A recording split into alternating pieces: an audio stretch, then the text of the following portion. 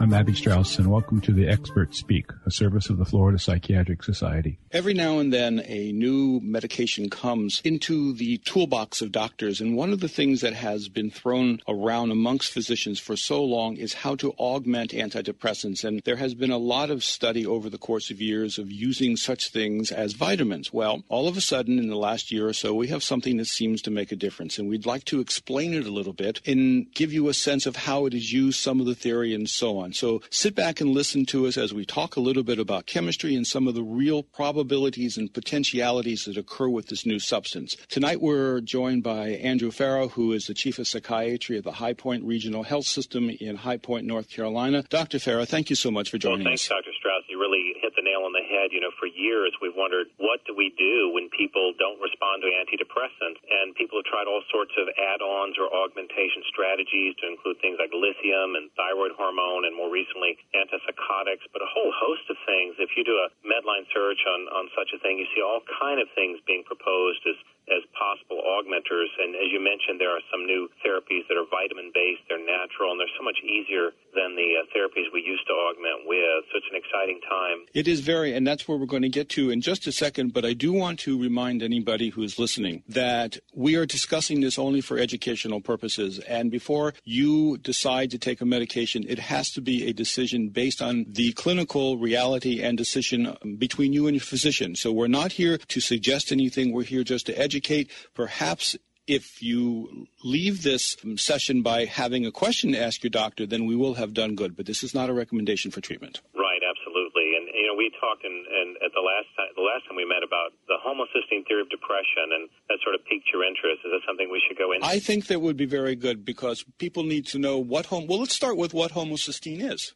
Yeah, exactly. You know, homocysteine it's an amino acid, and amino acids in chemical terms are just your basic building block for proteins. But of course, this is one it's obviously a compound inside of cells, and we use it to make proteins, but it has some negative implications for those cells. Now, it's one of those amino acids that's not from the diet. We have to make it, and the amino acid that it comes from is methionine. So methionine is one of those essential amino acids. It's in the diet. We have to ingest it, and then our bodies take that methionine and they add a methyl group to it, and you get homocysteine. And homocysteine is very important for a lot of reasons, because then we take that homocysteine and we make neurotransmitters, and neurotransmitters are those chemical messengers between the cells in the brain that tell the brain what to do. So then of course, we're very interested in the neurotransmitter serotonin, because that regulates mood, right? Norepinephrine regulates mood. Dopamine regulates attentiveness, concentration, things like that. So those are the neurotransmitters that need homocysteine as their precursor. So you have to get in what they call the homocysteine cycle. Homocysteine has to be basically broken down chemically, and it provides methyl groups eventually. Now, you might also hear us talk and refer to these hormones as monoamines. Correct, yeah. Dopamine, norepinephrine, serotonin are the monoamines, and basically those are the three we think about when we think about mood disorders. You're absolutely right. And so the theme is tri-monoamine, 3-monoamine synthesis. And I think that takes us back to what we're really trying to talk about. It's the fact that all the previous antidepressants really worked with the amount of neurotransmitters that were already being made. Now we're talking about increasing the production. And at this time, I'd like you to take us on a walk through the homocysteine theory of depression. Sure. It's a very exciting theory, because for years we've said, look, patients with depression, for some genetic reason, they just have low serotonin, low norepinephrine, low monoamines. For some reason, and there have been a lot of theories as to that genetics, but we found that if you take any sample of depressed folk, you find that 70% of them have elevated homocysteine. Well, the problem with that is high homocysteine is toxic, and it's toxic to cells, and it puts a patient at risk for stroke, for dementia, for depression. Even negative symptoms of schizophrenia are correlated with high homocysteine. And since we know that homocysteine gets in the homocysteine cycle by way of B12 and L-Methylfolate, is broken down. Now, you take the methyl group off, you remethylate it, and you get back to methionine, take the methyl group off, now you're back to the homocysteine. But homocysteine goes to methionine then goes to SAMe, and SAMe is the methyl donor for all the neurotransmitters. So that's basically the homocysteine cycle, and it requires the necessary cofactors of B12 and l-methylfolate, which is the form of folic acid. And this is the new medication that's on the market. It's an L-methylfolate. Its brand name is Deplin. And though we are not doing this to suggest it as a particular medication, that is the name, and you probably should ask your doctor about it. It's a cousin to folic acid. Right, because most people don't understand folic acid is really, it's not an active compound, it's a prodrug. Your body has to take that folic acid and break it down through 4 enzymatic steps all the way down to the L-methylfolate, and that is the active form. So when I said, 70% of depressed patients are low in L-methylfolate, the problem is that those patients have defective enzymes along the way. So just for genetic reasons, the enzyme, in fact, the last enzyme necessary for that transformation from folic acid or dietary folate all the way down to L-methylfolate, that's going to be less functional and less productive in 7 out of 10 depressed people. Now, if you just take a group of just the average population and aren't particularly depressed, it's actually 50% of people. So that's what's so paradoxical. Many people are walking around with low levels of active folate, and they don't even know it. And so many patients, when you supplement the L-methylfolate, they get better energy, better motivation, better concentration, and they feel they'll come back and say, I've never felt this good, or it feels like somebody turned on the light. So just for genetic reasons, we know there's a group of people who are just, half of us are walking around. And particularly in a psychiatric population, you can bet that the majority of those patients have those defective enzymes. So that's the critical cofactor, L-methylfolate, as far as going from, a homocysteine to methionine down to SAMe, and SAMe is the methyl donor for the neurotransmitters. And many patients are familiar with SAMe. They've taken that over the counter, and that's been shown to be an augmenter for depression as well. But I tell patients I used to use it. The reason I don't use it now is that now I understand the homocysteine theory, because if you just give SAMe, you're providing a methyl donor, but you still have the high homocysteine. It's if you have a clog in the sink, you can cut out, you can open up the cabinets under the sink and cut a hole down there, and stuff will drain out, but you still have the clog above it, and that clog above it is high homocysteine. When homocysteine's high, then it's toxic to those cells, and that's when patients are at risk for the dementia, depression, stroke, and the negative symptoms that we talked about. There's a question that immediately pops up. Number one, can't someone just take a whole lot extra folic acid? Right. People will ask you that. Can't I just take over-the-counter folate? But the problem with that, there's a couple of problems. One is, you have to absorb it, and can you absorb enough, to get a therapeutic amount? But further, you have to, again, folate's just a prodrug. Folate has to be converted all the way down to L-methylfolate to be active. So to get enough in your system, enough raw folate in your system so that your body can transform it to an active amount of L-methylfolate, which we think is above 6 milligrams of L-methylfolate to have an antidepressant effect, you'd have to take 60 pills a day. Well, that's ridiculous. You'd be taking 2 bottles a day, which you probably couldn't absorb. And the other strange thing about that is when you have high amount of unmetabolized raw folic acid just floating around the blood, well, that actually competes for the same binding site across the blood-brain barrier with the L-methylfolate, so it inhibits the compound you need from getting in there. It's paradoxical. So taking a lot of raw folate actually lowers your brain's L-methylfolate, so it'll have the opposite effect. And finally, the reason we don't like to see patients with just high doses of folate floating around is there are studies that show that seems to lower the efficacy of natural killer cells, which is your body's frontline defense against cancer. So I'm not saying folic acid causes cancer, but I am saying that high doses of unmetabolized folic acid do lower immunity to some extent, which is the opposite of what we thought it would do. But L-methylfolate doesn't do that. And so to get a good therapeutic amount, usually it's 7.5 milligrams, works for most patients. Some patients need 15 milligrams of L-methylfolate before they feel an augmenting effect from their depression.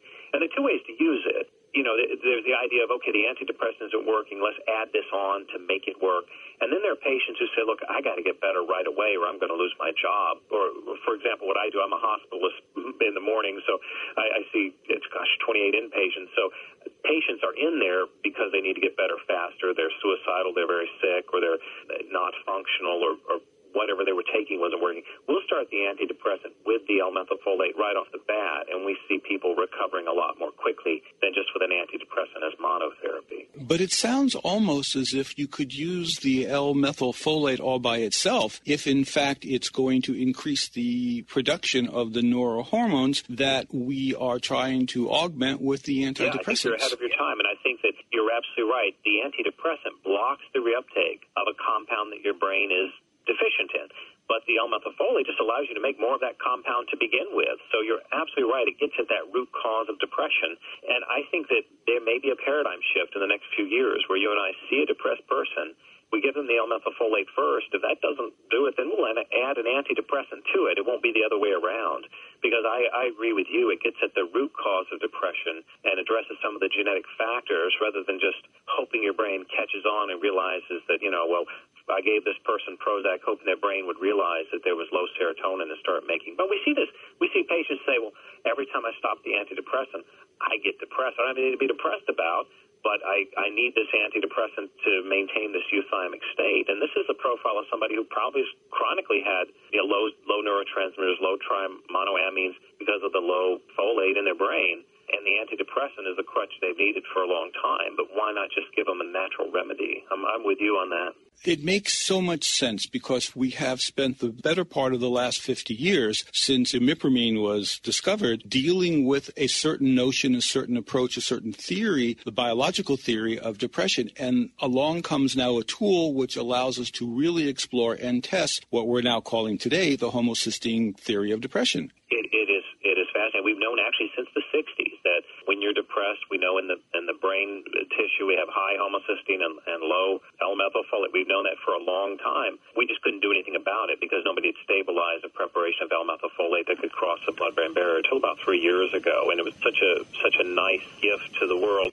The other thing that has to be mentioned is that a lot of the current psychiatric medications, and perhaps a lot is oversaying it, but some of them clearly deplete folic acid in the body. And I'm particularly talking about Lamictal. You're absolutely right. And not many people know that, but Lamictal was actually developed to be the next methotrexate. So here's a compound that inhibits dihydrofolate reductase. So the first enzyme you need to go from your folic acid down to your L-methylfolate, well, that's inhibited by Lamictal. So many Lamictal patients will tell you, well, it worked for depression. It seemed to work for my mood disorder for a while, but after 2 or 3 months, I just got this low energy, low motivation, low concentration. And the first question I asked them, did you like it? Did you like the Lamictal?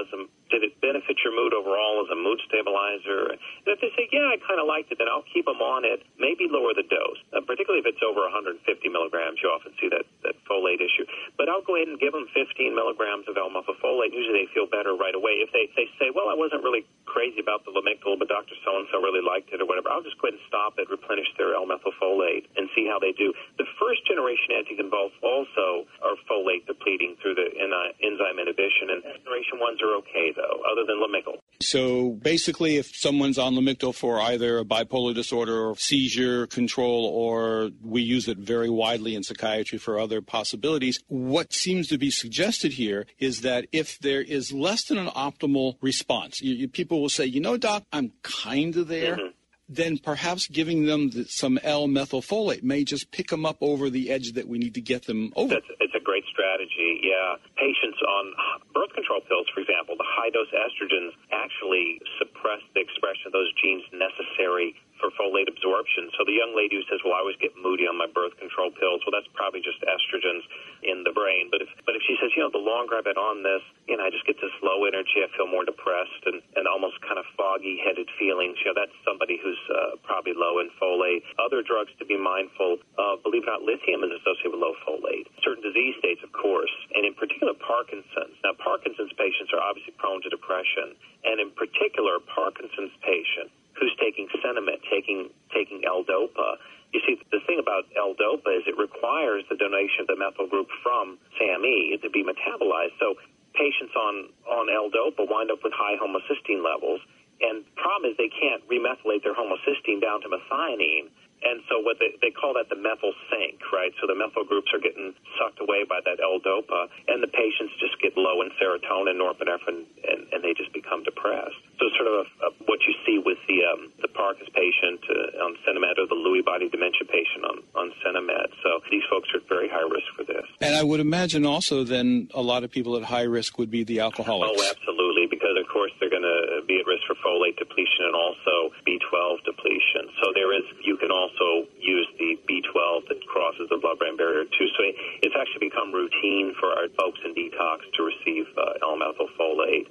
And I've used it in alcoholic dementia and so forth as well. Yeah, and again, I'm glad you stressed this is not a specific treatment recommendation. Got to talk to your doctor about these things, but it's just nice to know what people are prescribing. And Abby, you reminded me, you know how for years we used to add thyroid hormone to people we knew their thyroids were functioning fine. We just added the thyroid hormone to give them that boost out of the depression.